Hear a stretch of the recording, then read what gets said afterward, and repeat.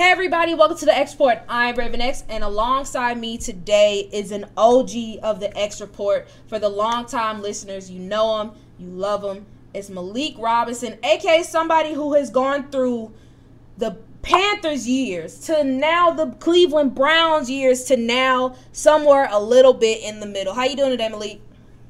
I'm doing all right. How you doing today? It's good to be back.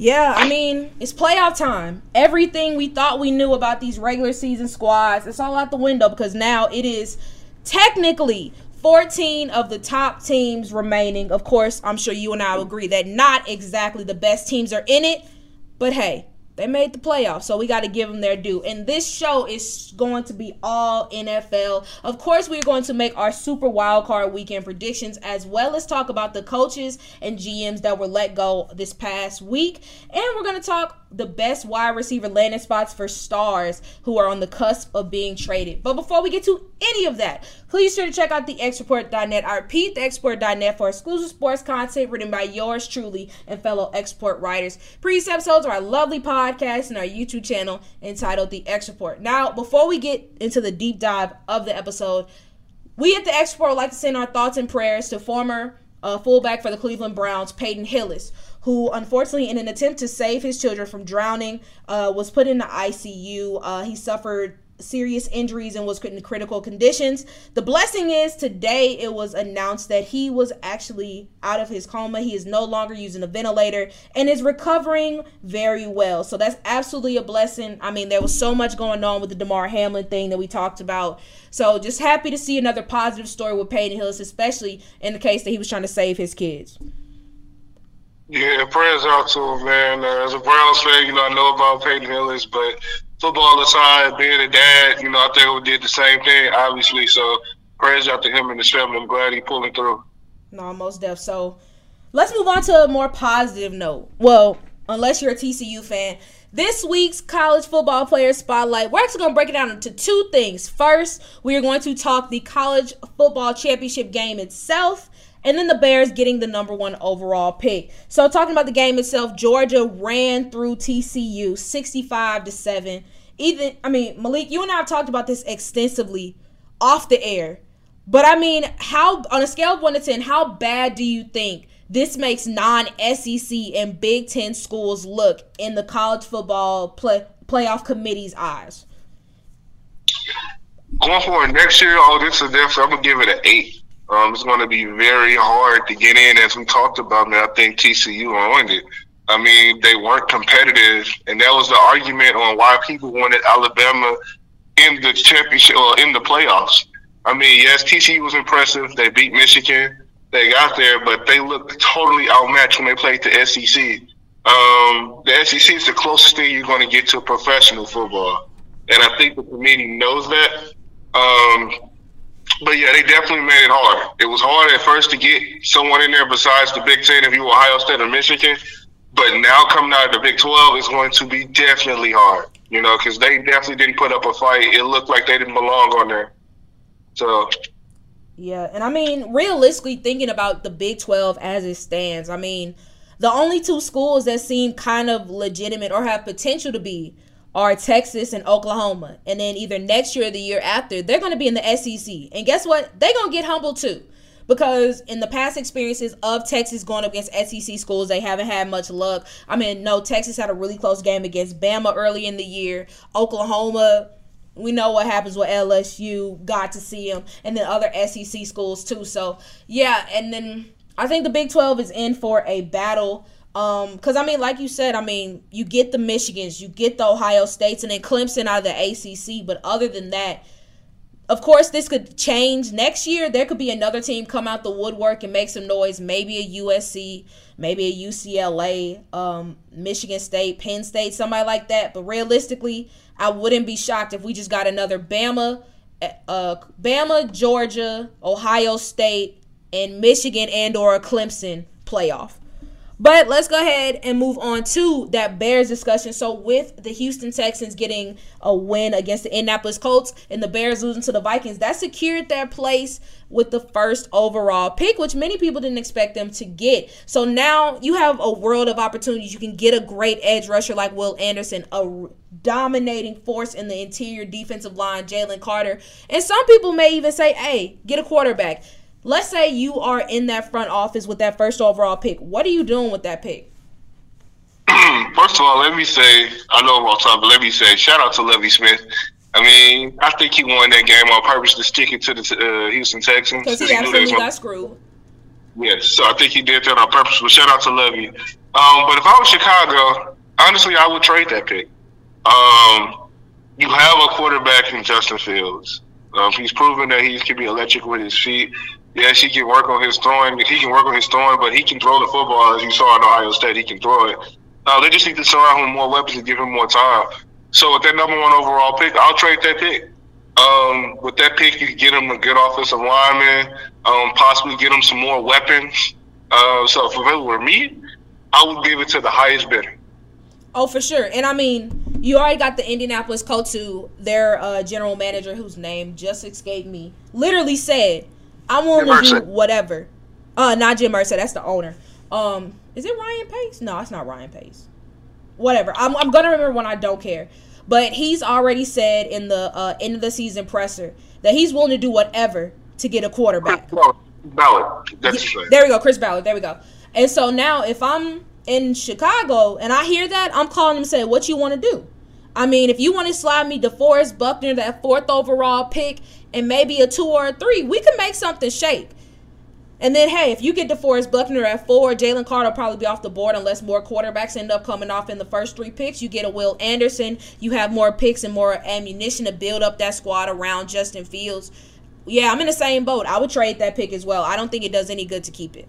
But all right, let's go ahead and take. What'd you say? I was going to say, or here's another thought. I know this is going to sound crazy, but what if the thing in Baltimore gets taken care of? You trade your first pick in Justin Fields because, see, Baltimore have to build their whole offense around is basically have Justin Fields. If you're Chicago, would you trade that number 1 overall pick in Justin Fields and something else for Lamar Jackson? I mean, it's I feel like if I'm Baltimore, you got to come off more than that first overall pick. Because my mindset with that is, okay, if I'm getting Justin Fields, I'm not using this pick on a quarterback. So unless Chicago is going to give me something more, or they're just going to do what Chicago would do and trade out of that pick entirely, I think it would cost a little bit more. Yeah, I can see that. But that'd be interesting. Oh, yeah, because then that way the Ravens wouldn't have to rebuild their offense. They wouldn't have to pay Justin Fields for a while. He's similar to Lamar. I mean, Lamar, to me right now, as we see, is a better thrower of the football. But you really wouldn't have to retool your offense around Justin Fields because he can just slide right on in. You're getting a younger player, and also you're getting picks too. And while Chicago's getting a star player, you know, so it would make sense if they would come off more. That would make sense. It would make sense, but now that I think about it, even if the Bears got Lamar, I don't see them being a playoff team. They still have a lot of needs up and down that roster. Oh, yeah, for sure. And now you don't have that first overall pick. And then if you're giving up other picks, like if you put Lamar on this team now, and let's say for sake of conversation, they don't bring back David Montgomery, I think that the Bears win maybe 6 games. Like, people want to talk about Baltimore not giving Lamar nothing. If you go to Chicago with the roster they got now, they really don't got shit. Unless they splurge in free agency, which they could do because they have a lot of cap space. Yeah, they would splurge. Well, would they have a lot of cap space, though? I mean, like that, I'm thinking about that, too. Well, yeah, with Lamar's deal. Would they have a lot? I mean, right now, I think they're sitting at over 100 mil in cap. Not to mention the money that's going to go up when the TV deals and then the cap rises. So they're going to have plenty of money to spend, but you and I have looked at the wide receiver in free agency class. It's not many there. It's not there. Now, would you trade for D-Hop if you did something like that if you're Chicago? I would trade for D-Hop, but it's like, what picks do you have left? Got your tools. Yeah, if you don't send them to Baltimore. Now, in the case of them right now, oh yeah, I would absolutely. Well, no, they don't have their 2 because they sent it to Pittsburgh for Chase Claypool. So never mind. Yeah, no, if I'm the Bears, I wouldn't do it. Yeah, it's just an interesting thought, though. It puts butts in seats getting Lamar, but it doesn't make the team significantly better than it is now. Yeah, like I don't think they're winning that division. So nah. Oh yeah, I wouldn't do it. But all right, let's go ahead and take a trip down memory lane back to last weekend. Week 18 around the NFL. This is what happened. The Kansas City Chiefs defeated the Las Vegas Raiders 31-13. Jacksonville Jaguars beat the Tennessee Titans to claim the AFC South crown 20-16. My Baltimore Ravens tried their best defensively, but the Bengals overmatched them 27-16. Denver Broncos defeat the Los Angeles Chargers in the season on a high note 31-16.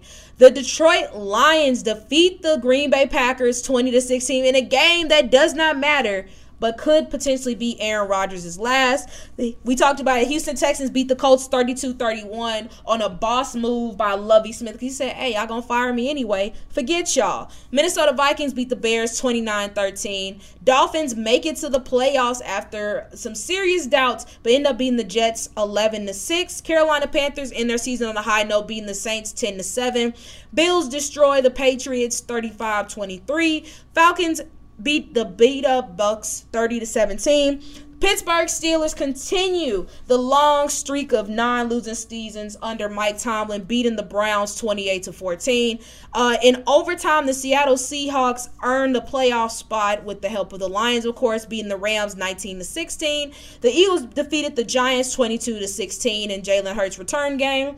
49ers beat up on the Cardinals 38-13. And finally, the Washington Commanders in Sam Howell's first career start beat the Dallas Cowboys 26-6.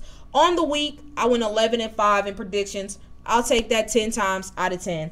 We're going to skip the takeaways for this week because it's the last week of the regular season. So what? 18 teams that I just mentioned, they're not even going to be playing this weekend. So we're going to skip that and we're going to bounce over to our most impressive player. So you're the special guest, Malik. So offensively, which player impressed you the most? I'm going to go a little offensively and specialty. I'm saying Nyheim Hines with 2 kickoff returns. Way to start the game off. That's a way to start the game off. Way to stick it to your division rival, but keeping them out of the playoffs, electrifying. He had 2 kickoff returns for a touchdown, put the pressure on him early, playing with emotion for DeMar Hamlin.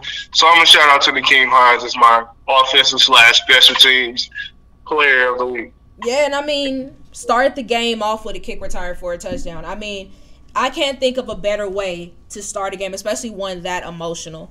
My offensive player, I'm going with my brother-in-law, Russell Wilson. Had a great showing in the season finale. 283 yards, 3 touchdowns. He looked like the Russ that the Broncos gave all that money to this past season. And why was he able to do that? His line was protecting. His run game was helping him out. His receivers were catching the ball. And most importantly, you could tell he came in clear and focused. I can't wait to see what brother-in-law does next year because I think he's going to really bounce back. So it was good seeing a sign of the old Russ.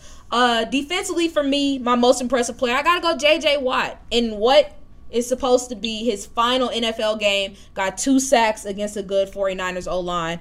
Props to the future Hall of Famer. Yeah, props to him. For me, I'm gonna give it to a person that losing effort. I'm gonna go Jalen Ramsey. He had 2 picks in that game for the Rams. Really balled out. Was real physical with DK Metcalf.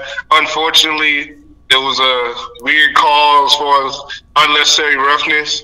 But I'm gonna give it to Jalen Ramsey. He's had a pretty down year to where he didn't look like the Jalen Ramsey that we know of. And this game kind of reminded me of like, okay, he's still that dude. So I'm going to give it to Jalen Ramsey. That was a very questionable unnecessary roughness call. And then my thing is, wouldn't it be offsetting penalties because literally right after DK got over there, he pushed Jalen Ramsey. And then sure, Ramsey flopped when he hit the ground, but it's like pot calling the kettle. He did the same thing as I did. How am I in trouble? But yeah, that was a kind of weak call.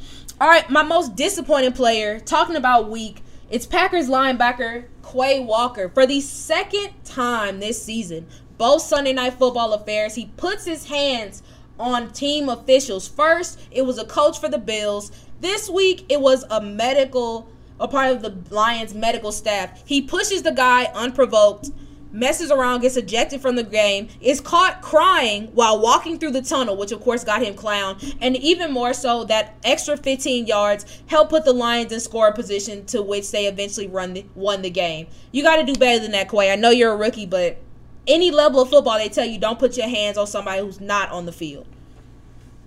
Yeah, I agree. But I'm going to go offensive first. I'm going to go with the same team. I'm going to say most disappointing player, Aaron Rodgers. Ooh, he was a close second. In a big game situation, you cocky all these last couple weeks. You're cocky. You're stating that we always beat them. You know, we got this. And you show up and you throw pick after pick. You didn't look like the Aaron Rodgers of old. You had an opportunity to shut your haters up, to make it to the dance, and you didn't do it. You failed on your home field to the Detroit Lions. So, for me, it was Aaron Bleeping Rodgers. So, he was very, very underwhelming. So I'm going to say Aaron Rodgers was the most disappointing player this week.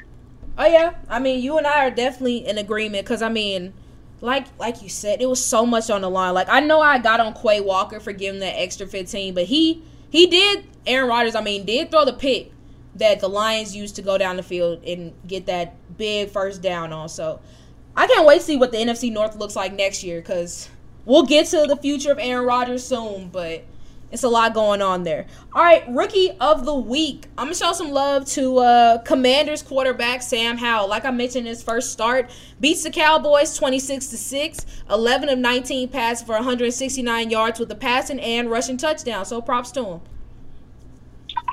Okay, Rookie of the Week. I'm going to say running back from the Seattle Seahawks. Kenneth Walker. Yep, Kenneth Walker. 124 yards running on the ground. Really helped get that team going, provided a spark. Geno was struggling early. So I'm going to give it to Kenneth Walker. That's always a good one. I mean, you and I have talked about who's going to get Rookie of the Year. I think it's a coin flip between him and Garrett Wilson. You got to pick your flavor. But all right, let's go ahead and move on to some league moves. Talking about Black Monday, a lot of turnover has already taken place. And mind you, it's only Friday. We're recording this right now at 1:08 a.m. So let's start off with the big news. The head coaches, Lovie Smith, after 1 year at the helm, was fired by the Texans, which was met with a lot of outpouring frustration, and rightfully so. Cliff Kingsbury, after 4 years with the Arizona Cardinals, is out, as is their general manager, Steve Keim, who reportedly is taking time away to take care of his health. But realistically, I don't think he was going to come back even if he was healthy. Offensive coordinators who were fired, starting with Commanders OC Scott Turner. Titans fire offensive coordinator Todd Downing. And Jets get rid of Michael LaFleur after a couple years at the helm. And so, you know, here at the Export, we like games. So, between the Commanders, Titans, and Jets, which OC job do you think is the most appealing? Ooh. Commanders, Titans, and Jets. That's hard. I don't think it's hard. For me, it's an easy Jets. I'm going to say, okay, you say Jets. I'm gonna go differently. I'm going to say Commanders. Okay. I'm going to go say Commanders because with the Commanders, when you look at their offense, they have weapons besides quarterback. You get to a quarterback, you got an offense. I mean, that guy Doxson, that guy Curtis Samuel, they got Terry McLaurin. They got Brian Robinson, who seems like he's going to be a good young running back. So they have weapons. They just need a quarterback to pull the trigger. I think Tyler Heinicke has proved that he's not the guy. Carson Wentz was terrible this year. You just need a guy who can pull the trigger back there. Somebody that can make plays, get behind you, get the ball to your playmakers because they do have weapons. So I'm going to say the Commanders.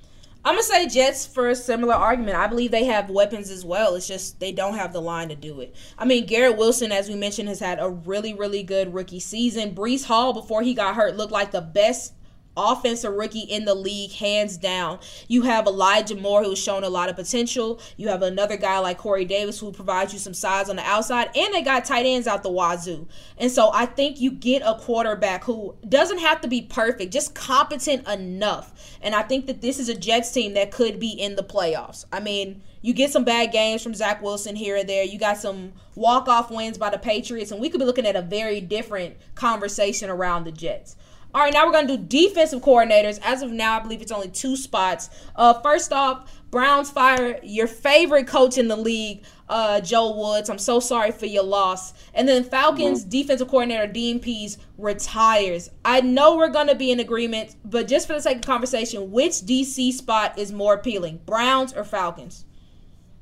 So, not being biased, because I'm a Browns fan, as you guys know, it's definitely the Browns. Yeah. I mean, if you look, it's an attractive job. I mean, you have the best pure DN in the league in Myles Garrett. You have a top 10 corner in Denzel Ward back there. You have a bunch of young, other talented players at other positions. Why wouldn't you want to go there if you're a DC? Not only that, when you're a DC, you also have to look at what the offense has, because you don't want your defense to be getting exposed. The less time they're on the field, the better they are. So I would say Cleveland is a good spot, as far as like a DC coordinator. You have the tools, you have the offense on the other side, to where you're like, okay, the offense will keep us in games. So I'm gonna say Cleveland. I'll say Cleveland as well, mainly because while you and I talked about it, no matter who they get, they still have some work to do at defensive tackle and linebacker. But I mean, you got Myles Garrett, who is the best defensive end in the league. You get Denzel Ward, clearly a top 10 cornerback. Grant Delpit has a terrific year. JOK has shown some potential. And I think that you have more pieces to build on than the Falcons. Because you take away Grady Jarrett, even now I'm not excited about the Falcons defense, but Grady Jarrett is great, but he's getting up there in age. Richie Grant, their safety, had a solid year. AJ Terrell kind of fell off the face of the earth this season. Like, I feel like it takes way more for the Falcons to get where they need to be as opposed to the Browns. Because for the Browns, they have their stars, and that's cool. If you can just give them help, I think that would help them out more as opposed to the Falcons, who legitimately need some stars on that defense.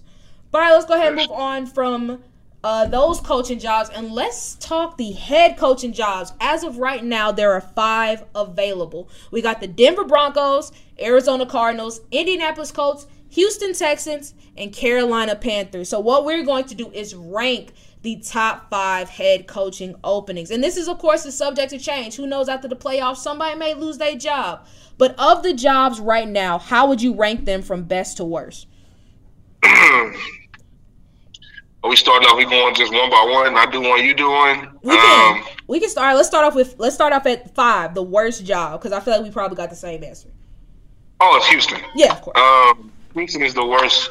Houston's the worst job. I mean, if you look at their roster, yes, they have a couple pieces that you're excited for, but they have no consistency as far as like head coaching since Bill O'Brien actually got fired. Right. If you look at it, it's been a revolving door. You can't really build team and build continuity, I know, as a Browns fan, unless you have some form of consistency there.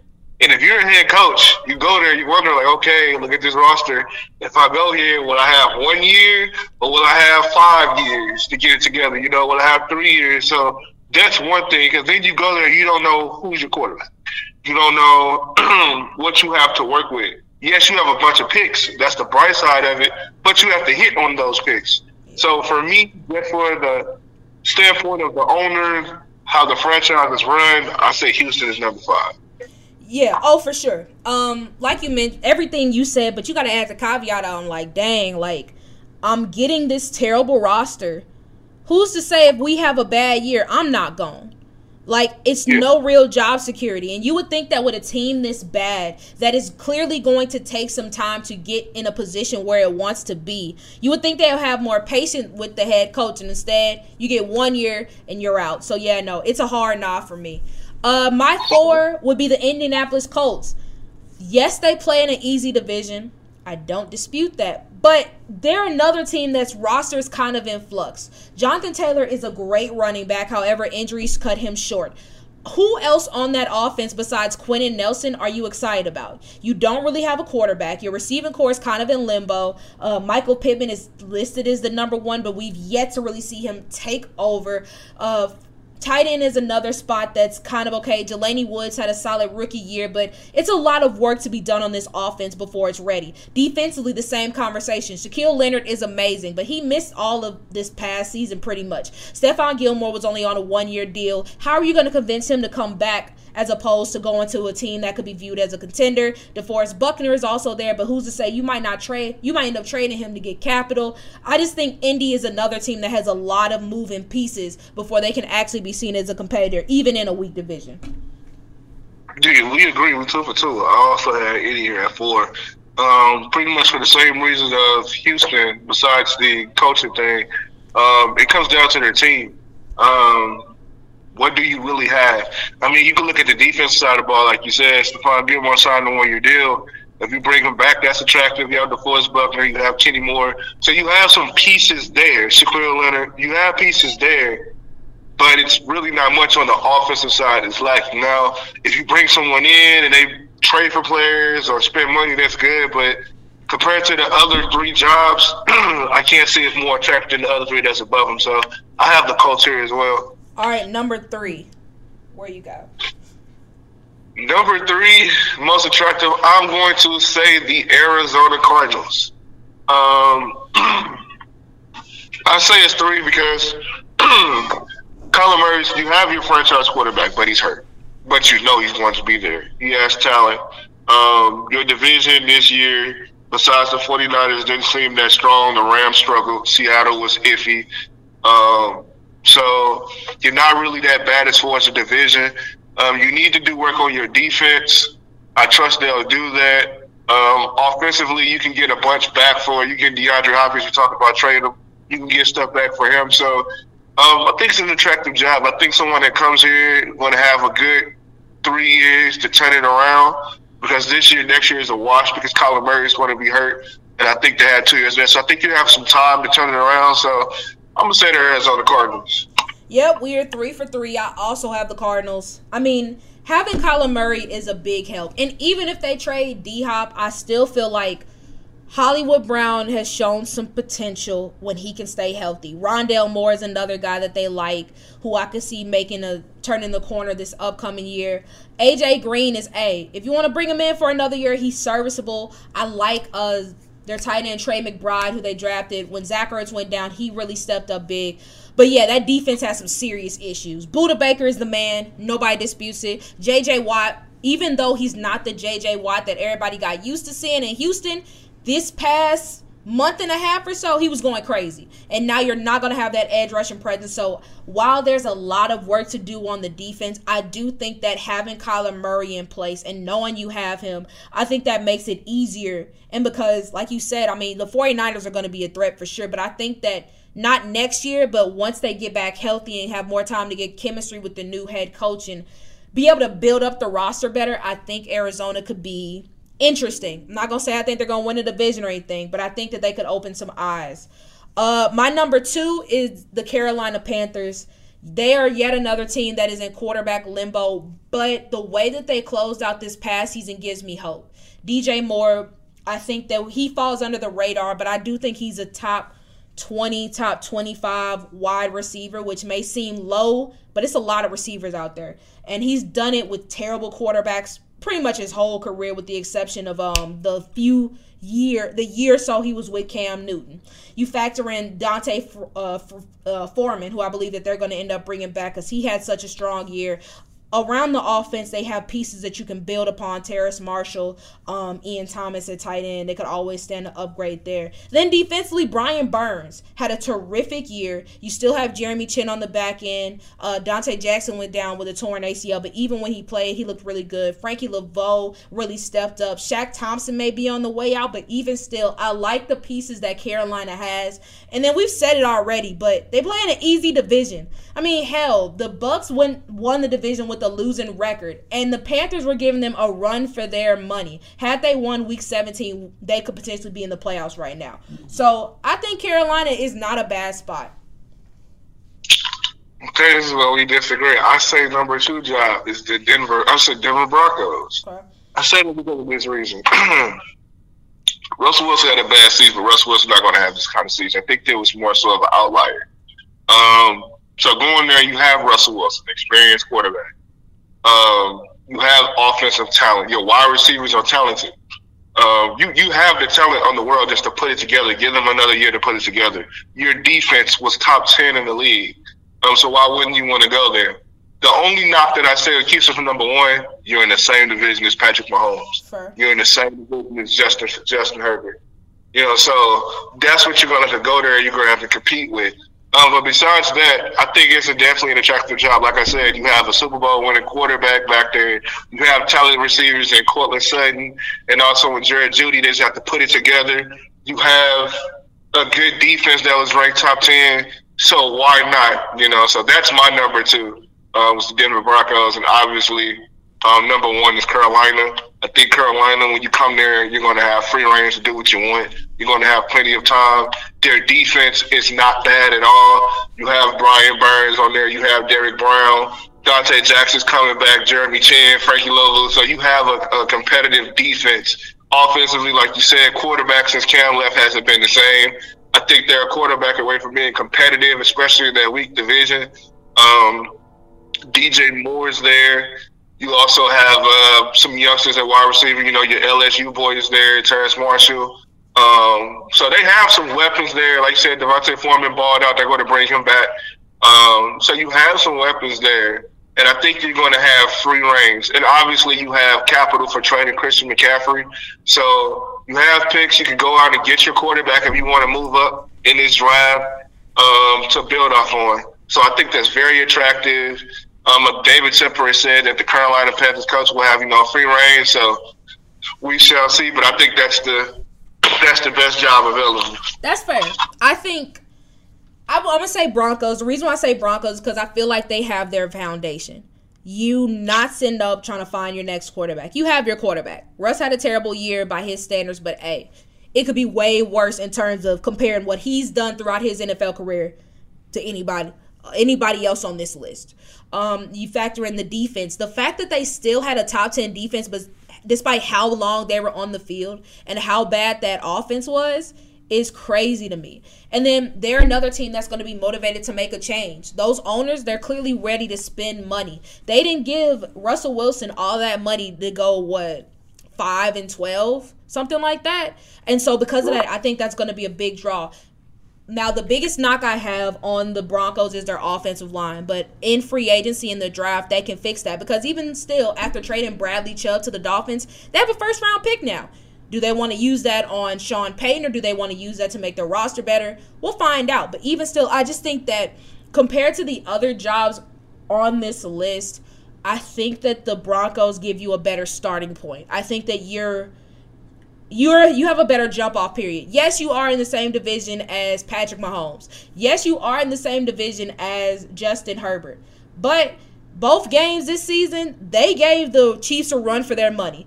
And then they split the season with the Chargers. I think that it could be done. You just give Russ a little bit more help. You add to that defense a little bit, give them some more pass rush. I think the Broncos make the playoffs next year. Not saying they win the division, but I do think they end up making the playoffs. All right, let's talk about another AFC West team, and that is the Las Vegas Raiders, who, in an emotional note today, Derek Carr said his goodbyes to the Raiders Nation as well as the city of Las Vegas. It's very emotional. It's very cute. But now the question becomes, what do they do next at quarterback? They've had the same quarterback for almost 10 years, and now it's time to replace him. But it sounds like there are some interesting ideas. Current head coach Mike McDaniels was the offensive coordinator for the New England Patriots, which means that he spent significant time with both Jimmy Garoppolo and Tom Brady. No coincidence, two quarterbacks that are both on track to be free agents this year. Reportedly, it seems that the Raiders are doing their research on how to approach and bring in either of those quarterbacks. So, for the sake of conversation, let's say that the Raiders are in talks with Tom Brady and Jimmy G. Which one do you think is the better fit?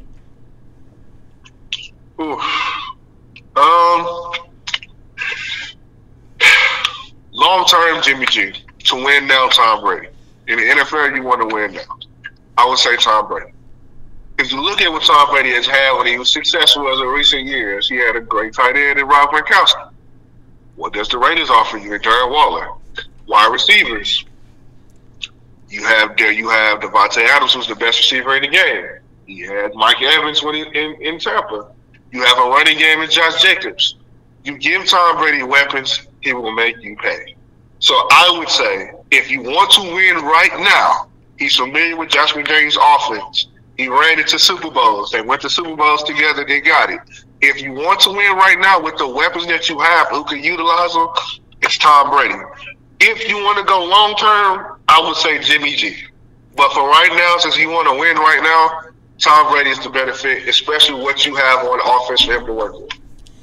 Even with the offensive pieces, I think that defense holds them back. Max Crosby is a bad man. Nobody disputes it. Denzel Perryman's coming off a really good year. And then Chandler Jones, when he's right, is good. Who else on that defense are you worried about? Absolutely no. Exactly. And I think in today's NFL, yes, it's such an offensive game. And yes, you have to do this, you have to do that. But in the AFC West, there are loaded offenses. Even the Broncos, these last few weeks have shown that their offense can be great when they put it all together. We already know the Chiefs are the Chiefs and the Chargers are the Chargers. And so for the Raiders, they may be able to go blow for blow with these teams, but they don't have a closer. They can't stop anybody. And so because of that, that's why I would lean more towards Jimmy G, because I think that it's going to take more than just one quarterback to get this team right. I think this offseason should be about building up their offensive line, getting some more guys on their defense, specifically in their secondary who can make some plays, because right now they're not getting that. They're not good at creating turnovers.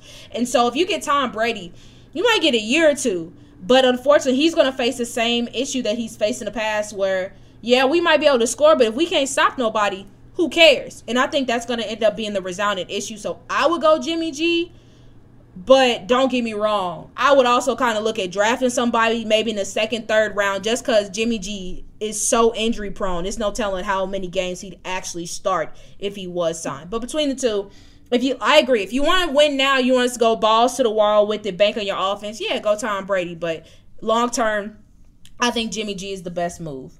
But speaking of move, I'm sorry, go ahead. I was going to say, the only knock on Jimmy G, like you said, is he can't stay healthy. You know, it's not going to give you a full season. And then also, we haven't seen what Jimmy G is like without a top defense. True. I mean, if you look at when he went, you know, to playoff Super Bowl of this year, his defense has been stacked. And like you said, yeah, you can build through free agency with the Raiders, but I mean, how is Jimmy G going to look? I mean, if you really look at Jimmy G's numbers, like winning, like as far as game passing, they're pedestrian. Yeah. And he has weapons around him, so that's my only pushback with it. You know, Brady, I've seen Brady with not so top defenses win still. If you give him an average defense but a nice offense, he can take you there.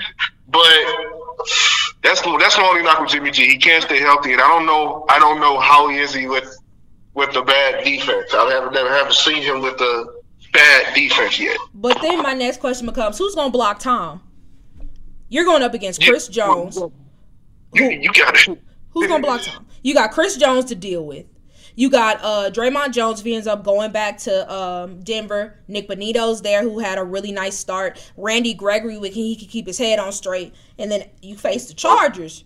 You got Khalil Mack, Joey Bosa. Oh, and they like to send Derwin James on blitzes too. Yeah, you're gonna have to build. No matter who you get, you're gonna have to get someone on that line. For but sure. if I do, knowing that, I would take my chances with Brady. Okay. See, that's the gag. The fact that we're talking about a quarterback who's going to be 46 compared to, I don't even know if Jimmy G is 30 yet. Like, it's crazy. Like, Tom Brady needs to sit his ass down somewhere. But it's fine. But we mentioned being on the move. There are two receivers who apparently are going to be on the move. One who's vehemently expressed a desire to get traded, and one, the team is just trying to save some money. And, of course, we got to start with the big dog, DeAndre Hopkins, who it was reported just a couple of days ago that the Arizona Cardinals are looking to trade the All-Pro. He's got 2 years left, around $34 million left on his deal. But what complicates things is that he does have a no-trade clause. So, essentially, he's picking where he wants to go. So, taking away our bias, taking away who we want to see, because, of course, both of us would love to see D-Hop on our respective teams. Realistically, what is the best team fit for DeAndre Hopkins?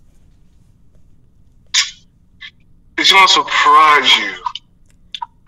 And I was struggling with this question when I read it.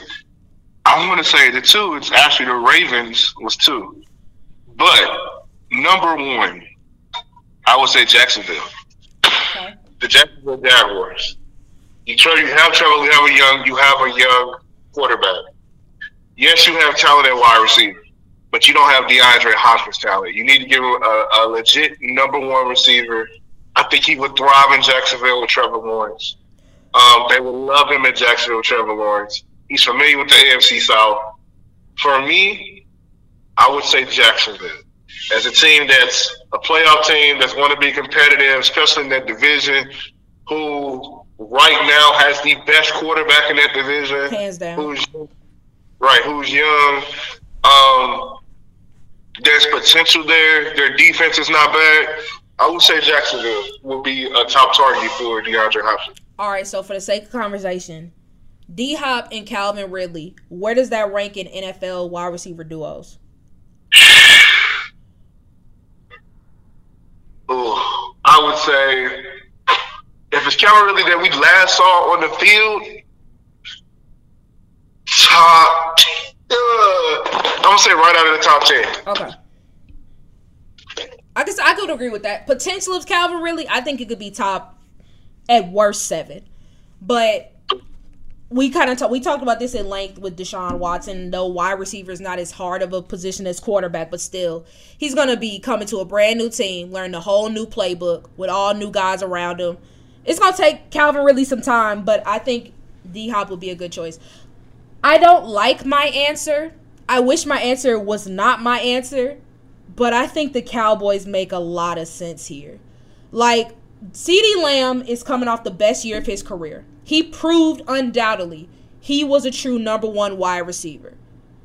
However, the rest of that roster, specifically at wide receiver, was a disappointment. Michael Gallup coming off a torn ACL. He's been incredibly quiet all year.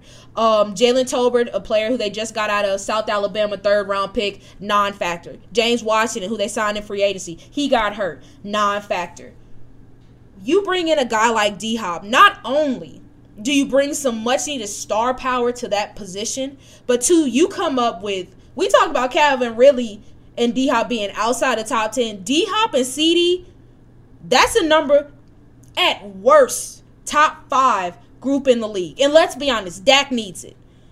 I don't want to hear Dak's a top 10 quarterback. Oh, the turnovers aren't his fault. The fact in 33 games, this man has 29 turnovers, that's ridiculous. And he tries to force the ball to his players. And let's be honest, he doesn't have the good enough wide receivers to try to force the ball in the windows. With D-Hop, I've seen Deshaun throw crappy balls. I've seen Kyler throw crappy balls. David Blau as of late. Colt McCoy. Trace McSorley. I've seen him, and that's not even just really getting into the quarterbacks he had to deal with in Houston before Deshaun. D-Hop makes every quarterback look good. And so because of that, I think that you put him in Dallas. Like I said, you get a terrific running mate with CeeDee Lamb. You help out your quarterback, who clearly is having some issues since he's returned. And plus, Dallas actually gets a reason to talk about. Because lately, everybody's been talking about the defense. Nobody's really been talking about Dallas's offense. When was the last time you could say that? Since what, 2014? I mean, not 2014. Shoot, I don't even remember the last time we actually hyped up Dallas's defense. So, unfortunately, I would say the Cowboys. But I would like the Jags. The Jags would be a lot of fun. I wouldn't want to see the Jags offense, but that'd be fun. I know, like I said, my second answer, just for the second argument, like I said, was actually surprising, which I know everybody would expect me to say the Browns because of Deshaun, which obviously I would lean towards it, but I say the Ravens, and here's why. How would you pay him? That's the question. But there is a reason that I would say you would keep Lamar. If you told Lamar, look, we know you want to get paid. The Deshaun Watson contract is stupid. That's an outlier. Just because they're dumb doesn't mean we want to be dumb. Let's just put it out there. So we don't have that kind of money to pay. But this is what we will do. Since the world seems to think we don't give you enough weapons, what if we told you we're going to try our best to trade for DeAndre Hopkins? That's why I say the Ravens. It fixes everything. It gives you a legit number one. It gives Lamar a weapon that he's never had before in the league. It gives Lamar a reason to be like, okay, I will take less money. And they will be a dynamic offense with him on there. As far as you have him, Rashad Bateman, Devin Duvernay. Not to mention you have Mark Andrews. That would be a dynamic team. So for me, and it makes sense. So for me, that would be a place that I can see DeAndre Hopkins get traded to is Baltimore. That's just me. I don't want to see it. I would not like to see it. But it makes sense. You're killing all these birds with one stone. Yes, they will have to get rid of their offensive coordinator, which I don't think he's going to last. But I think that if you go to Lamar with that proposition, I think he's like, okay. That gives him something he's never had before. See, now, I think more likely with that is we franchise tag Lamar, we trade for D-Hop, and we ride it out for 2023. Whatever happens, happens. But like you said, we get a healthy Bate, Dude come back, Mark Andrews, J.K. healthy, Gus Edwards healthy, and we got D-Hop, and we just paid Roquan. Let's go. Let's see what happens. That would be my mindset. Because it'll be interesting to see about Lamar and the money. You know how I stand. I'm saying, hey, I'm team trade Lamar if we can't keep him. But I would like that. Honestly, if I had to pick a 2,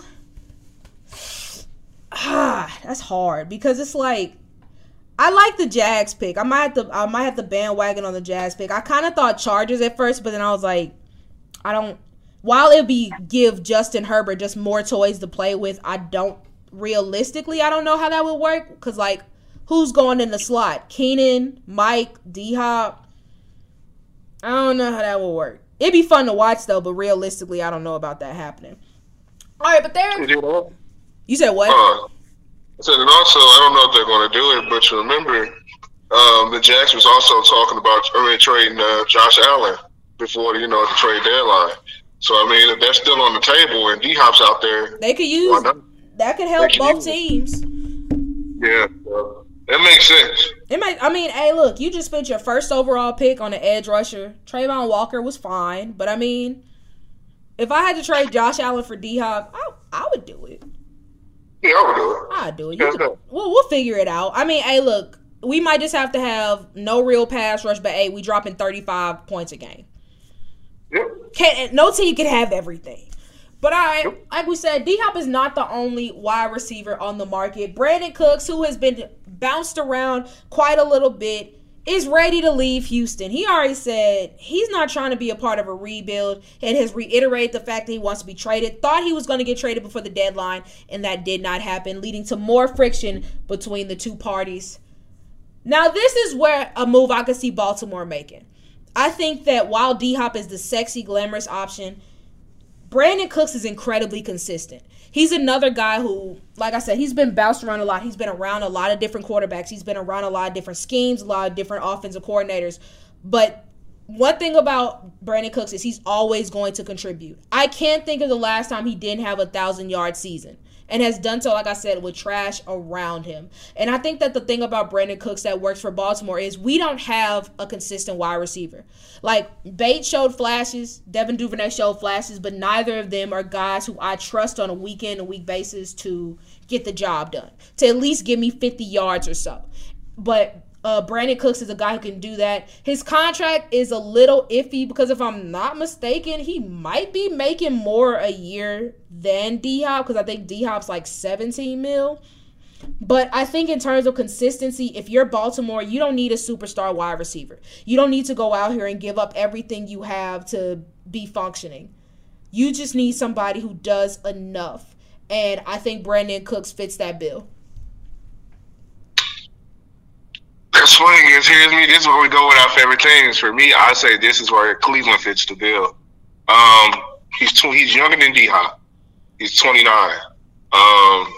He has experience with Deshaun Watson. I believe in 2020, he had 81 catches, 1,100 yards, and I believe 6 touchdowns. He fits what you want to do. He gives you a solid, I would say, if he comes there, he's going to be the number 2. Fair enough to say. Yeah. Consistent. He gives you another weapon that Deshaun is familiar with. And we don't have time to build chemistry. You kind of need someone who he's familiar with. He has you with Amari Cooper now. He has familiarity with Brandon Cooks. So that's what you need. I think you can get him for cheaper than you would taking on the DeAndre Hopkins contract. And that's something that the Browns like to do. They like to look for kind of like a bargain deal. Like I said, he's He's 29, so he's not old, but he's also not young. He has experience, and you need that. So for me, I think he fits. You have a run game. You have other receivers. You're not asking him to be the number one receiver. So you have Brandon Cooks going against your number 2 corner. So definitely I can see that's a move that Cleveland can make. So I would say Cleveland is a good fit for him. I can see Cleveland, and I just looked at it. He's only making $13 million, and I don't know. I don't think much was that guaranteed. I mean, when you compare that to D-Hop, it's like, okay, that's a better deal. But of course, D-Hop is the better player, but Brandon Cooks I think is the safer option. But we shall see. The offseason is going to be very, very interesting, but maybe not more interesting than a former Brown, Jadeveon Clowney, because we can call him a former Brown. He ain't coming back. He had some very interesting comments to Cleveland.com. And I'm not going to read everything he said, but here are some of the highlights. He talked about Myles Garrett and Myles Garrett getting the favorable matchups, where he said, "You're all trying to get somebody into the Hall of Fame when all that matters is winning," Clowney said. "Everybody got here for a reason, and we can all make plays. I know I am."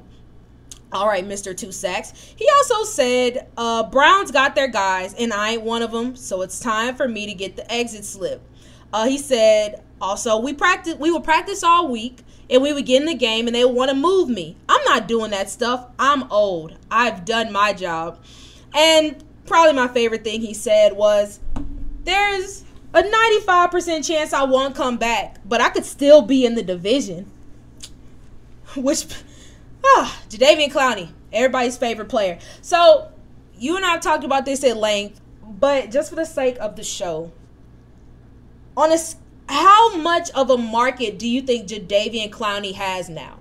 Because before this, I didn't think he'd have much of the market. I could see Cleveland re-signing him, but I think after these latest comments, it makes him a bit more of a pariah, and it also makes him seem jealous. And it's like, bro, you doing a lot of talking for somebody who had 2 sacks. Okay. Let's see. A guy that's coming off 2 sacks. The guy that hasn't played more than 14 games the last 5 seasons. The guy who has shown that he can't be the premier pass rusher on the team. And just now threw your team's best DN, best defensive franchise under the rug. If he's asking for double digits, he does have a market. If he's asking from 7, 6 mil, somebody out there will sign him. But I think it's going to be after the draft. He's a good run stuffer. So I think he's going to have a market, but it's going to come after the draft, depending on what he's asking for. If he's asking for 10, 11, 12 mil, no. Absolutely. He's not getting that. But I think he's going to get a deal probably for like 7 or 8 with initiatives that can go up to like 10. But he doesn't have a market. I don't see the market for him. He don't have a market. He hasn't played more than 14 games the last 5 seasons. Never has had double-digit sacks. Right. His best season, besides being in Houston, Texas, came last year when you played with another DN. Oh, by the way, who's a future Hall of Famer? So, I mean, he's used to playing with future Hall of Famers to get his numbers. So I will say that. So he doesn't have a market. My thoughts on Jadeveon is it's just funny, but I'm in agreement with you. I don't think he's getting double digits off the top. Like, I could see 5 to 6, maybe 7, and work its way up to double digits. But off the rip, hell no. But then there comes the fun part. Who do you think will sign him? I just can see a team like, well, he said he stayed in the division. Once again, who? Baltimore's not going to do it. We got enough problems. The Steelers, yeah, okay. And then the only one maybe I could possibly maybe see is Cincinnati, but even still, I feel like just the overall roster, it's like these latest comments. What you gonna do? You come to the Bengals, oh, well, Joe Burrow. Oh, DeMar. Like, if you calling out the Browns' best player, you imagine trying to do that in Cincinnati. Or Pittsburgh. Right, Baltimore. Like, we have gotten rid of better players for less. Earl Thomas, for example. Future Hall of Famer. One of the greatest safeties of this generation. Yeah. You think we gonna deal with Jadeveon Clowney BS? Okay. Maybe he meant the NFC North. I could see him going somewhere like the Lions. I can see a team like Chicago. Oh, Chicago desperately needs him. I would say Chicago would be a team. I can see the Chiefs kicking the tires on them. Imagine him say something about Patrick Mahomes. No, forget that. Imagine him say something about Chris Jones. Oh, yeah. But I can see them kicking the tires on it. But a team ultimately who I feel like will give him the most is a team, like I said, Chicago, who desperately needs it. Detroit would be someone that could use him. Detroit could use him, but they wouldn't put up with his BS. Dan Campbell's definitely not. Oh, no. But I definitely can see a team reaching out. But I would say Chicago will be a number one fit for him. Yeah. Final answer for me would be Houston because they need help. And, I mean, he's familiar with the city. And if he really thinks that he can be that guy and wants to show it, Houston gives him the opportunity. Plus, they can give him a lot of money compared to other teams. Yeah. I mean, same could be said for Chicago, but at least he won't have to play in the cold in Houston. But all right, before we make our Super Wild Card Weekend predictions, we're going to play a game of Believable or Buffoonery because it has been some very outlandish things said and rumors brought up. And we're going to start off with last year's Super Bowl winning head coach, Sean McVay. It was a weird offseason for the Rams because on the one hand, you bring in Allen Robinson, you bring in Bobby Wagner, two guys no one expects you to. But there's a possibility that the greatest defensive player of this generation almost retired and your head coach almost left. Well, while those talks around Aaron Donald has kind of subsided, the ones around Sean McVay, not so much. Reportedly, as told by ESPN, Sean McVay's future as the Los Angeles Rams head coach is in limbo. The sources believe that McVay will take some time off after the regular season finale to determine whether or not he will return in 2023. Reportedly, McVay has gone back and forth with the decision and needs time away to process everything that has transpired over the past year. That would be pretty crazy for the Rams to lose their head coach. But believable or buffoonery, Sean McVay will not be the Rams head coach come next season. I think it's believable. I mean, I think the man is burnt out. The man won too fast, too soon. He burnt out. I think the man is tired. When you look at it, when you look at the Rams, you don't know what you have moving forward. You don't know if Aaron Donald is coming back. You don't have no picks. You have these big contracts. You got Jalen Ramsey. You got Matthew Stafford. So you don't know what you have. You don't want to go through that grind because it's a grind. I would say it's believable. He's letting some of his coaches that he has on his staff interview with other staffs I was reading. Yep. I can see him not coming back. I can see him taking time off to get himself together. I mean, he's young. He's 36 years old right now, so he's not done with coaching. So I can see him in a year or two coming back, but I can see him taking time off. He's already a Super Bowl champion. He's been there twice. I mean, you prove that you have one of the best offensive minds in the NFL. Someone's going to like you. I think he's going to be like a Sean Payton situation. I think he's going to take time off and come back and pick where he wants to go next. So it's believable. I think so too. And I mean, I think you hit it on the head. I mean, a lot has transpired over just the past year. And I mean, like you said, I mean, I'm sure it is some burnout because you don't really know what comes next. Like, if you're already having questions about coming back after winning the Super Bowl, just imagine what a losing season like this is going to do for you. So I'm in agreement with you. I think it's believable as well. Moving on to quarterbacks, Matt Ryan, who after his first year in Indianapolis was widely considered an abject disappointment. Reportedly, he says that he has no intentions of retiring and wants to continue to play. The Colts are expected to release him this offseason, and either way, he's going to make $12 million whether he plays or not. So, just because I like playing devil's advocate. Believable or buffoonery? Week 1 of the season, Matt Ryan will be a starting quarterback for a team. Ooh.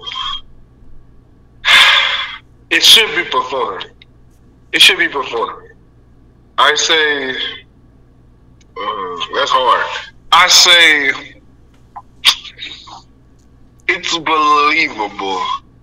And here's why. Injuries happen. Yeah. Preseason, someone's going to miss out on a quarterback. And they're going to look at it like, okay, there's worse options than Matt Ryan. I can see it happening. And then he's already making $12 million, so you really won't have to pay him that much because he's already making $12 million. So you get him on a cheap deal, bring him in to at least compete. I think he's a starting quarterback because I knock on wood, and I hate to say this, I do believe injuries happen. I do believe someone's going to miss out on the quarterback. I do believe injuries are going to happen. I do believe a team is going to reach out. Said if Tom Brady leaves, for example, what do the Bucs do? New Orleans, they need a quarterback. You know, it's a lot of teams that you can look at. Like I said, Matt Ryan had a terrible year. He's not the worst that you can have. We've seen worse. So I would say it's more believable. It's 49-51, but I say it's more believable. I'm gonna call buffoonery because I understand that, and injuries do happen. But with the crap show that I just saw from Matt Ryan in his first year not in Atlanta, I would not trust him to be my starter. Not saying I wouldn't bring him in. I feel like if you needed a quarterback in a pinch and you needed somebody to start, okay. But week 1, no way. Absolutely not. You got to factor in the NFL. Everybody in the NFL is way more athletic than just 6-7 years ago when he won MVP, when he led the Falcons to the Super Bowl.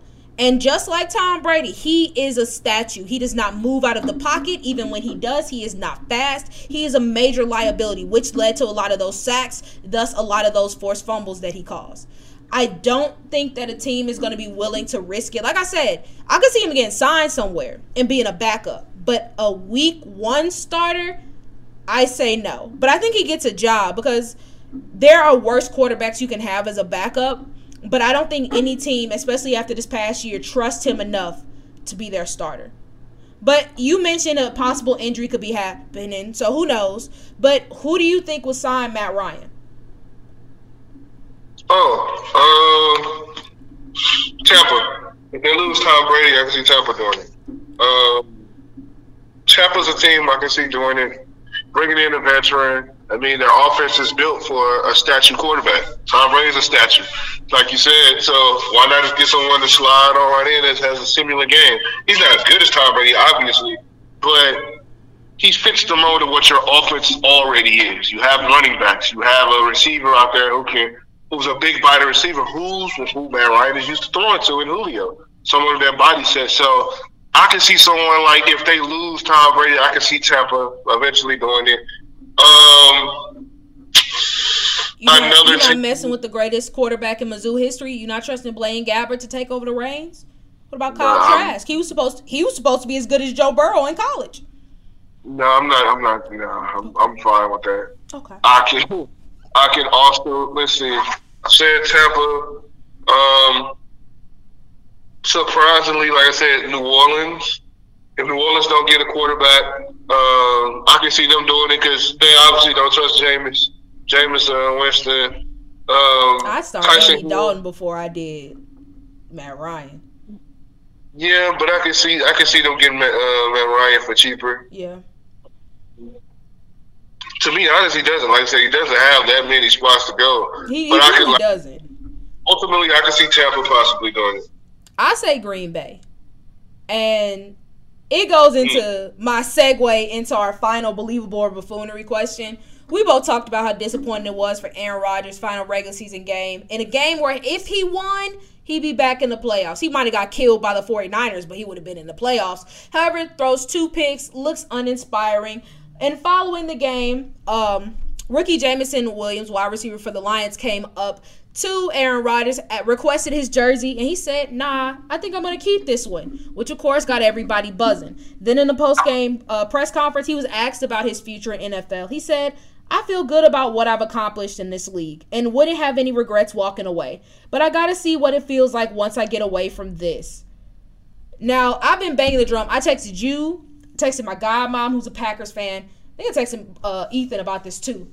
But I said, I think we've seen the last of Aaron Rodgers in the NFL. And I stand on that. Now, don't get me wrong. It's hard to pass up $60 million if he comes back. But it's just like, he could come back, but I think it'd only be for the money. I think that we have seen the best of Aaron Rodgers. And I think that for the Packers to be a threat, they'd have to do a whole bunch more on offense, get more consistent on defense. I don't see that happening in the course of this offseason.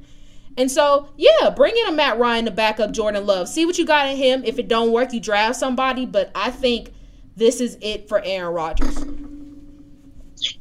I think this is it for Aaron Rodgers in Green Bay. I don't think it's it for Aaron Rodgers in general.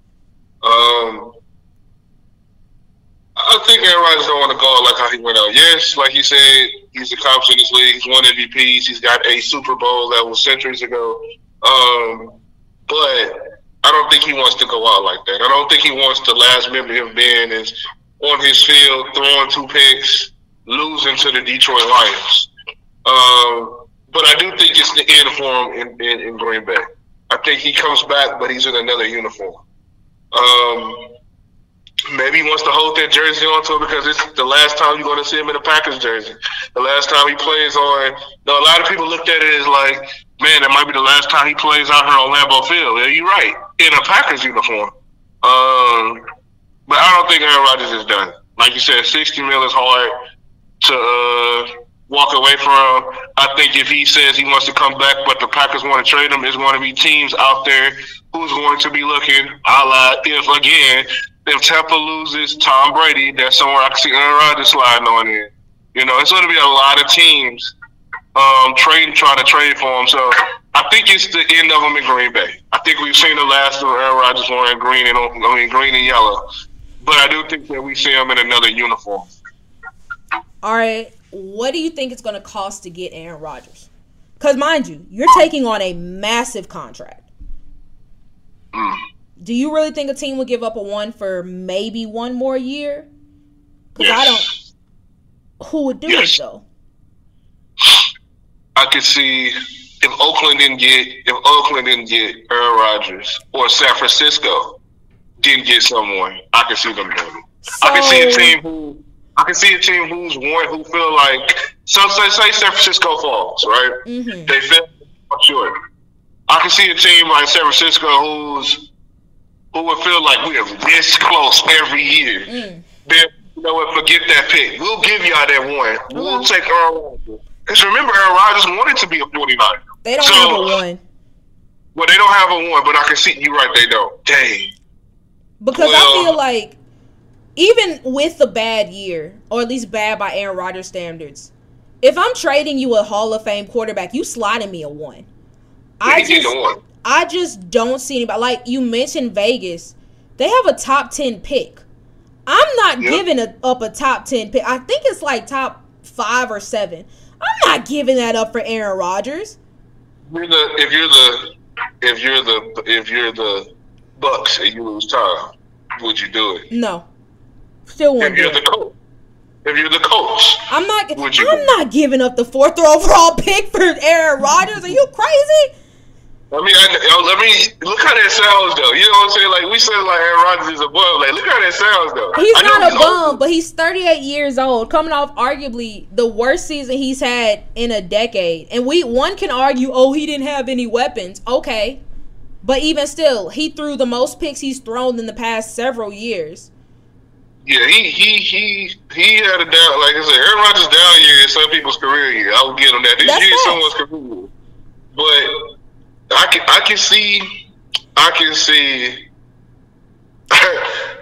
a team sign him. I would say a team like the Saints who need a quarterback. I mean, what you gonna do with that one? You know what I'm saying? They don't have a one. Right, God, nobody got ones. You sliding on one for Aaron Rodgers. Well, the Saints ain't got a one, so because they gave it to Philly, so they could get Trevor Penning and Chris Olave. Will Seattle do it? Which I could see them maybe doing their later pick, but it's like realistically, would you trade for Aaron Rodgers, or keep Geno Smith, who had a better overall year and will be significantly cheaper? I keep Geno.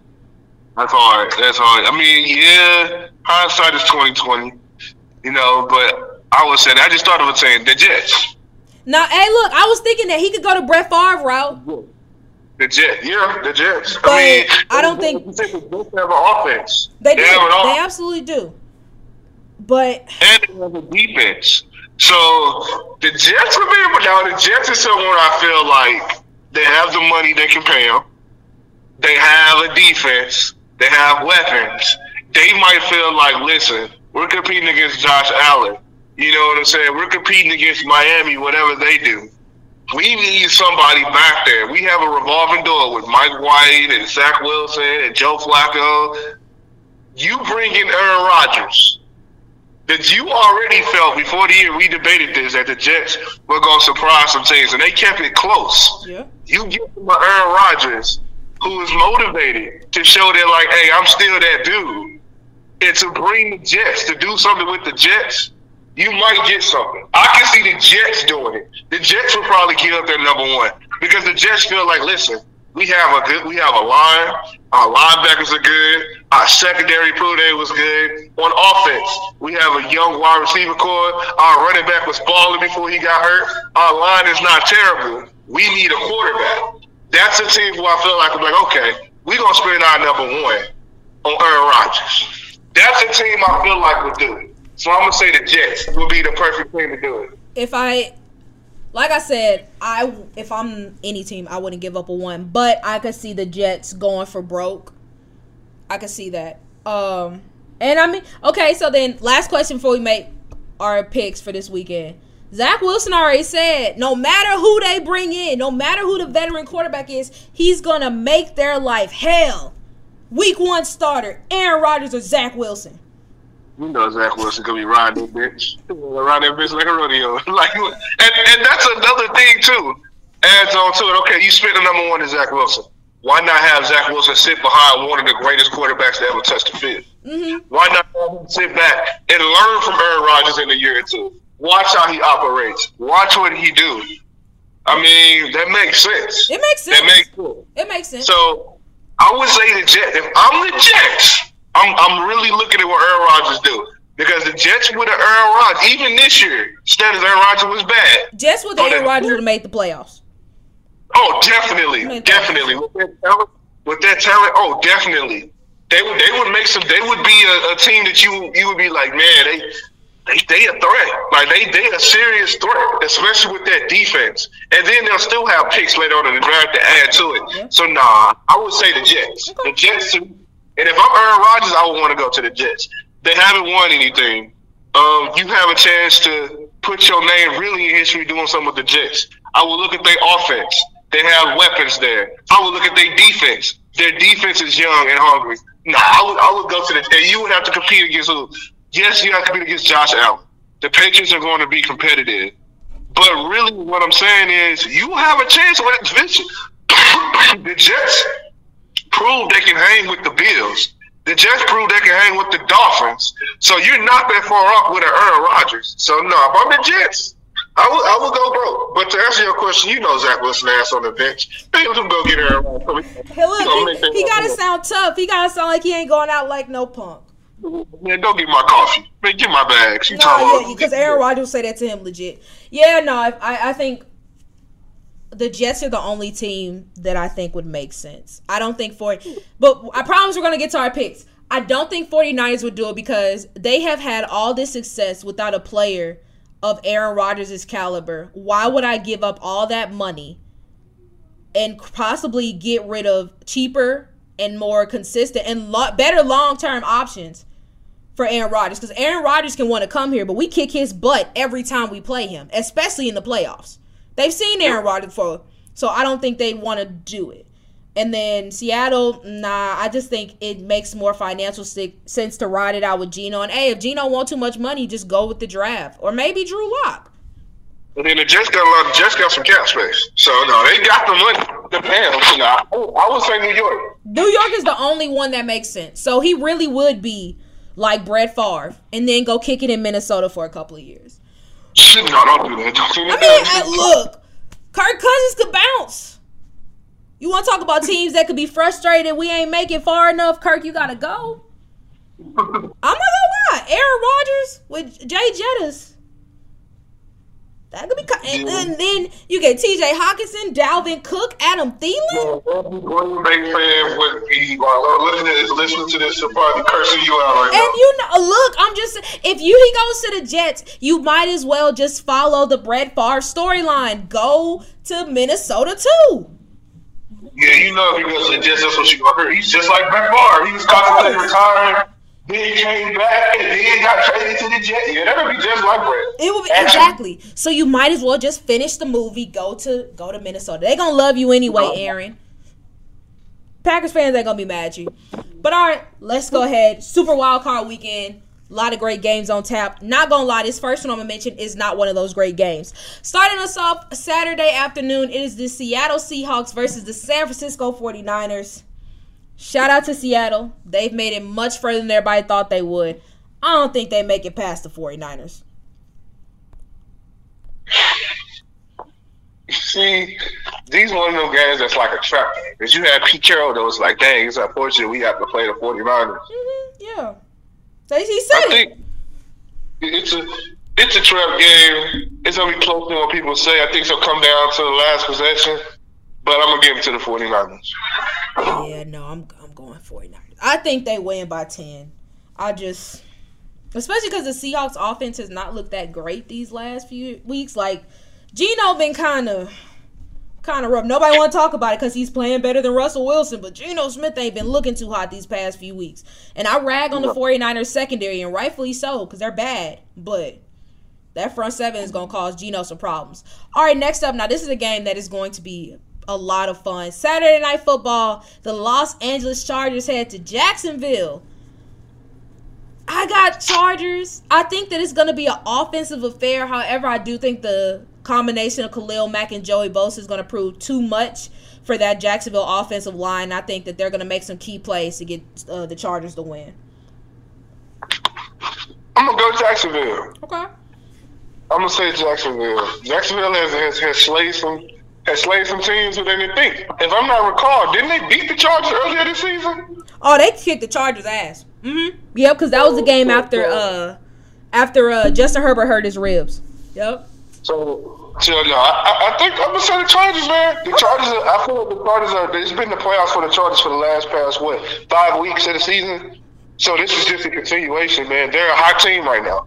They are. And when you ride into the playoffs, that's the momentum. And you looking like, hey, we can beat those guys. Oh, so yeah. No, I'm going Chargers, man. Trevor Lawrence seems to found his niche. Mm-hmm. We know how Trevor Lawrence was once he got in the playoffs in college. Let's see how he is in the NFL. But it's interesting. I'm going Jacksonville. Okay. I'm going Jacksonville. Let's put in the caveat when he got in the playoffs in college besides LSU because he ain't do nothing against us. But moving on to Sunday, we got. Head up. We beat them too. Yes. Wait, did y'all beat Trevor? We'll beat him next year. Okay. Yeah. Okay. He won was that his freshman year he won a ring? Yep, we beat him the next year. Because remember, that's the year I was like, I want Clemson. And we wanted to get Clemson with Justin Fields. Yes. Okay, yep. Mm-hmm. Yep, I'm with you. Yeah, so, in other words, the only people caused problems for was Alabama. Speaking of Alabama, Tua Tagovailoa will not be starting for the Miami Dolphins against the Buffalo Bills in a game that I was going to pick them to lose anyway. I got Bills. I got Bills in a blowout. It's going to be cold.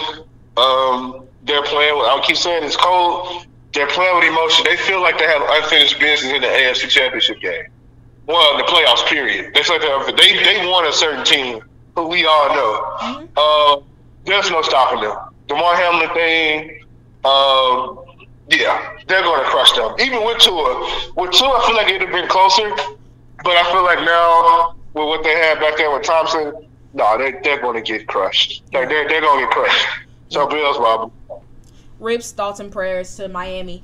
All right, this is an interesting one. The New York Giants versus the Minnesota Vikings. For those of you who don't remember, the Vikings won that game on like a damn near 60-yard field goal. They took each other down to the wire, and that's great. But just like that game, I don't see a soul being able to guard my main man, Jay Jettis. I think it's another close one, but I got Minnesota. I'm going to go New York. Their line is nothing to write home about. Minnesota's defense. And, like, just like they can't stop Jay Jettis, who's going to stop Saquon?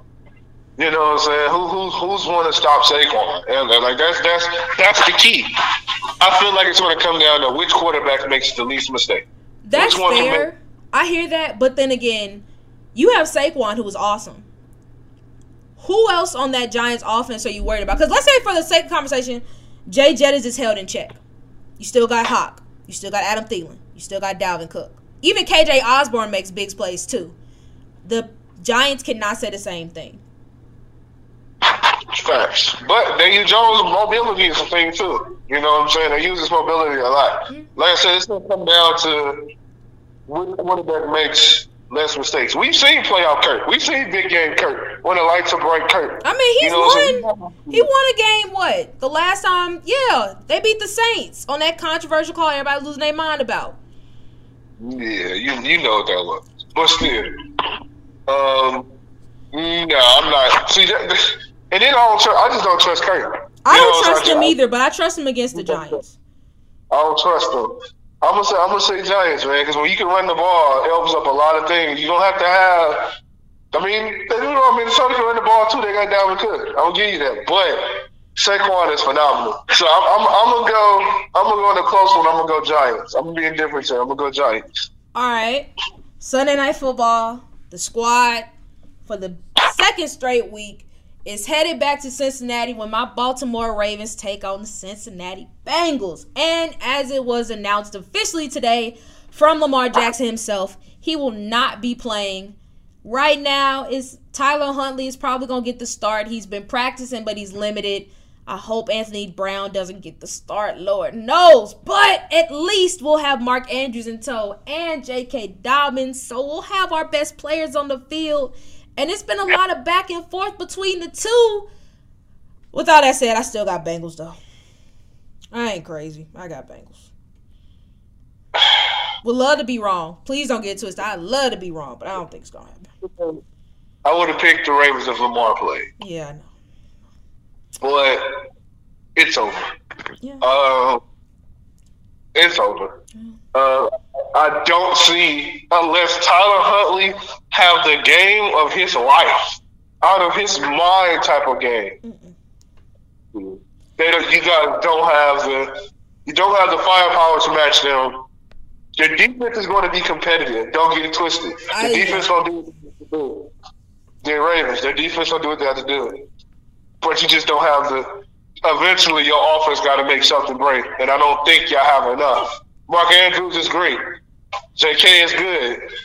It's not enough. No. You need more than that against Cincinnati. Yeah. And they have a mission to get back to the Super Bowl. Yeah. So, unfortunately, they've been talking and going back and forth, but it's over. If Lamar was playing, I would pick Lamar just for the sake of Lamar gives you that unpredictable factor. Like, you never, like, when I'm as a Browns fan watching Lamar play, man, when he's healthy, you cannot count the Ravens out. Like, you just can't.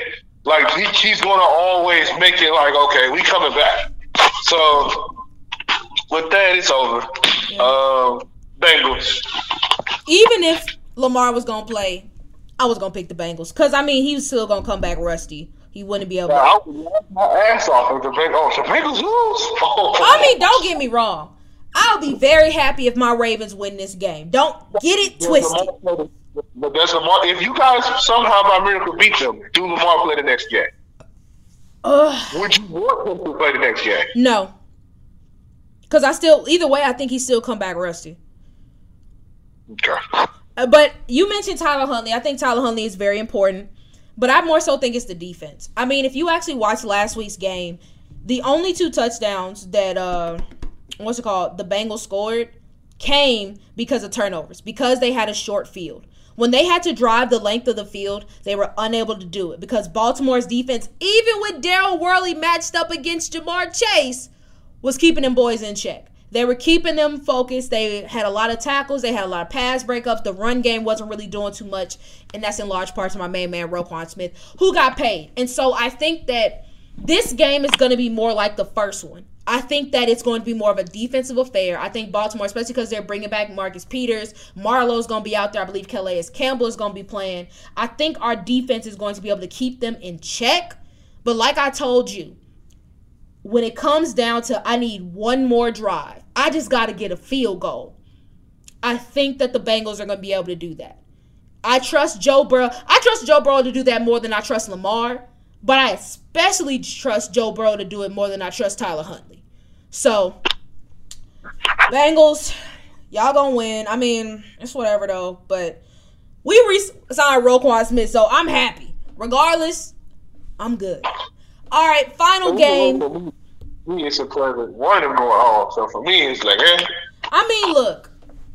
If it's not gonna be Baltimore, I'd want it to be Cincinnati. I mean, my LSU guys. I want Joe and Jamar to look good because that continues to reaffirm my arguments against these bum Alabama fans. We have the best quarterback, and our receivers are better than yours. And I stand on that because there is not an Alabama receiver in this league I would take over Jay Jettis or Jamar. All right, final game, Monday Night Football, one that has a lot of people torn, and rightfully so. We got the Dallas Cowboys traveling to Tampa Bay. Who you got? Tampa. Me too. I got Tampa too. I don't trust it. I don't trust Dallas at all. Like, I mean, I don't trust Dallas. I don't trust Dak. Tampa is getting Tampa. The last time we seen you on, man, Tom Brady has been. I mean, they shut down the second half, but Tom has been kind of clicking. And you know, when Tom get in the playoffs, man, Tom is another dude. So I'm gonna say they gonna cut it on when it matters. When the lights are brighter, I'll take Tom Brady over Dak Prescott to make a play. 100%. And I know that sounds. And then you got the big. I believe that yes, Dak and the Cowboys have been there before, but Tom and the Bucs know how to win. So I want to say Tampa. Yeah. Oh, it's hands down Tampa, especially because Dallas looked best when their run game was playing very well and their defense was creating sacks and creating turnovers. They have not done that over the past few weeks. And as you can see, their record is reflecting it. The teams are making Dak Prescott have to beat them. And if you can't beat the Commanders with their third string quarterback, okay. And you think you're going to stop Tom Brady and Mike Evans and playoff Lenny and Devin White and Levante David and Vita Vea? Okay. Not only that, like you said, teams are forcing them because they're gonna shut down CeeDee Lamb. Of course, they're gonna do what they did week 1. Yeah, so now who are you gonna throw it to? You know what I'm saying? Like, cool. I mean, yeah, your other receivers they're not scrubs, but you know he's your number one. What else do you have out there? You know what I'm saying? They're gonna make sure Pollard and Elliott don't beat you because it's hard to run on. I mean, besides that Ravens game. It's very hard to run on the Buccaneers. It's hard. So no, I think the Bucs got this one. Yeah, I got Bucs. The Bucs got the yeah. Now, I think Mike McCarthy's going to get fired if they go one and done because I really think Jerry Jones wants Sean Payton. If Sean Payton expresses interest, he's going to want Sean Payton. Do you think Mike McCarthy gets fired if the Cowboys lose? Yeah. That'll be, every year they've been like, since he's been there, they was 1 and done? Yeah. No, he's done. Yeah. He's gone. Same. Okay, cool. All right. Now, this is a newer edition since you were on the show. Instead of just wrapping it up here, we now mention the offensive, defensive, and rookies we are watching this upcoming week, as well as the team we're going to call out. So I'll start off. The offensive player I am watching this weekend to kick off the playoffs is a guy we just talked about, Dak Prescott. I don't trust Dak. You don't trust Dak. A lot of people who are not Cowboys fans do not trust Dak Prescott. Whether it be the turnovers, whether it be the poor decisions, whether it him not really being able to take over a game. Nobody really trusts Dak. And he's making a whole bunch of money despite that. But if you're Dak Prescott, if you want to shut everybody up, if you want to show everybody that you a bad man, you got to ball out this weekend. So I'm watching Dak Prescott to see what he does in this high-pressure moment. I'm watching Trevor Lawrence. I want to see. You have to show the league why you're the greatest first overall pick since Peyton Manning and Andrew Luck. I want to see how you do when the lights are really bright in the NFL. When you're down, when you're named the underdog. So, because you're going to need it. You're going against Khalil Mack. You're going against Joey Bosa. You got J.C. Jackson back there. You got Derwin James. You know, so you have a lot of dogs back there. I want to see how you handle pressure. Can you lead a team in a hectic environment going to L.A. to play on the – no, they're coming to Jacksonville. Can you win in your home stadium in front of your crowd? So I'm watching to see how the first-year man dude that been in the playoffs his first time, how he handles the pressure. So I'm watching Trevor Lawrence. All right, defensively, who you watching? Ooh. Defensively, I'm watching the Ravens corners. So I'm watching Marlon Humphreys and I'm watching Marcus Peters. Essentially, I'm watching Marcus Peters. Can you come back to being a Marcus Peters of old and force turnovers? This season has been an outlier. He has been getting burnt toast out there. Especially the Giants game. And this is going to be very key. And I say a corners because you know what the three-headed monster can do back there with those guys with Jill. Yeah. I want to see how the Ravens corners. This was a matchup I was talking about in the offseason. When Marcus Peters came back, how it's going to be. I want to see the Ravens.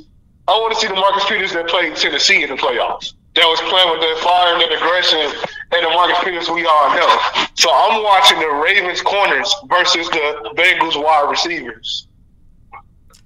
All right. We sticking with the same D. And we going with the AFC Defensive Player of the Month. The man who just got a bag and was just voted by Ravens Media Team MVP, Roquan Smith. Because Roquan has been in the thick of it, of the back and forth between the Bengals and Baltimore. Bengals tried to call him dirty. Jamar Chase called him out, and he said, I'll see them on Sunday. I can't wait to see what Roquan does, because last game he was giving them that work. He missed the first game. I'm excited to see him embracing the AFC North culture, because Lord knows we're going to need him. We're going to need everybody on the defense to step up, but we're especially going to need our best defensive player to do it. And I think that in order for that to happen, Rose got to go crazy. And I don't see anybody on that offensive line being able to slow him down if they let him go off the way that we know he can. We're going to have to shut down Joe Mixon because they're going to try to run it. That's cool. So we're going to have to shut down Joe Mixon. We've been doing that. Yeah. I won't even just put that on Rowe. I think our defensive line can handle that. And Patrick Queen, who's also having a terrific season. Shout out to him, too. All right. Rookie I'm watching is Kenneth Walker.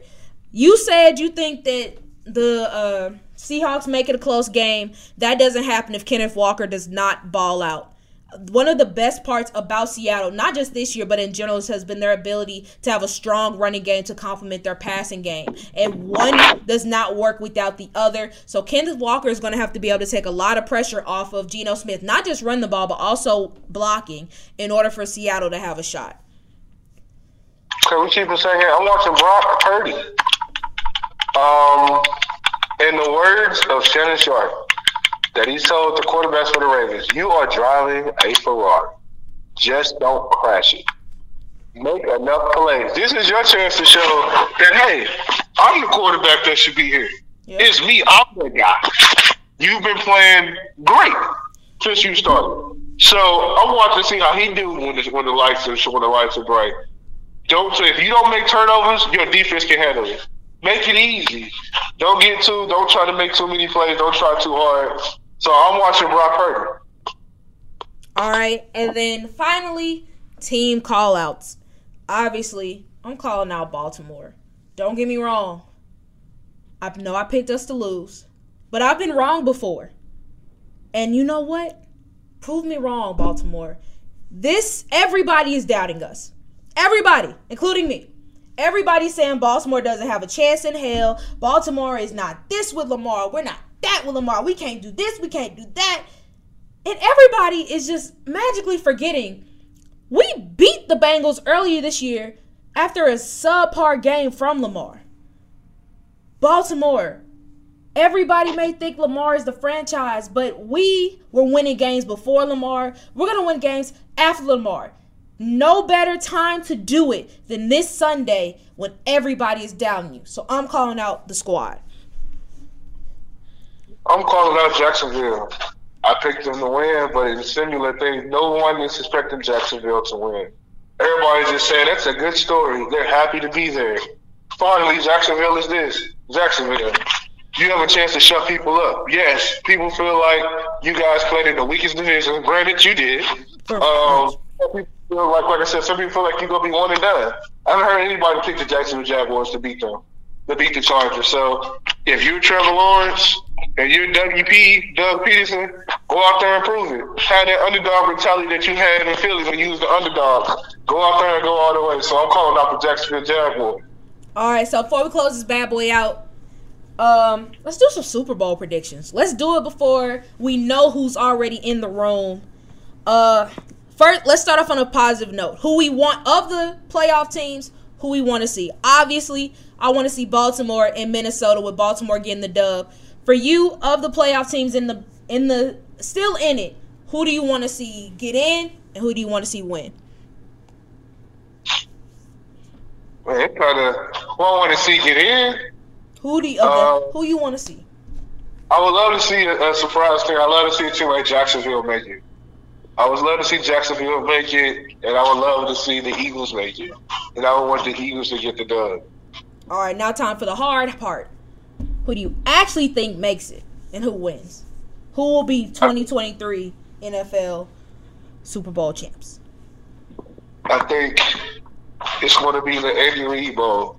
I think it's going to be Andy Reid versus his former team in the Super Bowl. And I think Andy Reid beats the Eagles in the Super Bowl. I think it's going to be the Kansas City Chiefs versus the Philadelphia Eagles in the Andy Reid Bowl. And you're going to hear a bunch of talk all week about how Andy was the coach here, the coach there, the coach here. But I think Andy Reid pulls it out. Kansas City's going to beat the Eagles in a entertaining Super Bowl. Yeah, I got Chiefs too.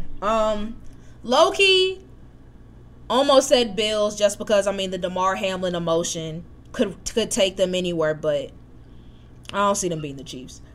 And NFC is tough. 49ers are there, man. Yeah, I know. You know what? Yeah, it's really between, for me, it's really a two-team race. It's 49ers or Eagles, or dark horse will be the Bucks. Yeah. So the NFL would love to see it one last time, Brady versus Mahomes. Man, I don't know when one last time is gonna be the one last time. Tom Brady ain't going nowhere. Super Bowl. It's a Super Bowl. They would love to see it. Of course, I don't want to see it, but I could see it. The Chiefs gonna beat them easily. Oh yeah, the Chiefs gonna run away with it. This is hard. Okay, I got Chiefs, and you know what? I'm going to go Eagles, too. And I got Chiefs winning it all. Andy Reid Bowl. Andy Reid Bowl, yeah. Because I almost said 49ers, but it's like, I don't trust that second. No, forget. I think their offense will be fine. Against the Eagles? Yeah. Especially lately. I don't trust the 49ers secondary. A.J. Brown is going to tear Charvarius Ward up. Yeah. Jimmy Ward can't stop it. Telefunga, the other safety, can't stop it. Especially if he gets the ball out quick enough before Nick Bosa hits him. And then how strong that run game is. Yeah, I don't think. Jalen ain't going to step in the pocket. Jalen going to move. So of course, that's exactly. Yeah. So, yeah. And then Miles Sanders is there. They can run the ball. Yeah, who's stopping Devonta Smith on the other side? Yeah, exactly. So, yeah, no. Yeah, I don't trust the 49ers secondary. That's really what it comes down to. So, that's it. But that is our show. Thank you guys so much for listening to this NFL jam-packed episode. Malik, thank you so much for being a part. It's always a pleasure getting to have the conversations we already normally have about football, but just doing it on record. Yes. It's always a blast. But all right, thank you guys so much for listening. Before we close out, Malik, anything you want to say? Anything you working on? You want people to keep track of? Plug anything? No, just wish everybody start off and have a good new year. Start the new year off great. I'm wishing everybody have an excellent 2023. Stay safe out there for everybody. Prayers are out. Looking forward to the season next year. Also looking forward to the off season this year. So shout out to the NFL, man. They always make it interesting. So, but other than that, I just want everybody to have a safe year, stay healthy, and that's pretty much it. Yeah. God bless. Thank y'all so much for listening. Y'all know what it is. Baltimore. Let's do it to them. I may love Joe and I may love Jamar, but I love y'all first. Let's go Baltimore. Lakers. Act like y'all like me. Let's do something good. Just for the sake of conversation. And for Ethan, who's not here, he's going to say go Grizz. Also, shout out to Ethan. Him and his wife, Aiden, were finally able to bring their son, EJ, home. So prayers up. Thoughts with them. He's finally having to change some diapers. I'm so happy for my boy. Congratulations. You said what? Congratulations to him. Congratulations to Ethan. Yeah. We love the kids over here. Yeah, welcome to fatherhood. Fatherhood. It's a blast and a half. But thank you guys again so much for listening, and we'll see you all next time.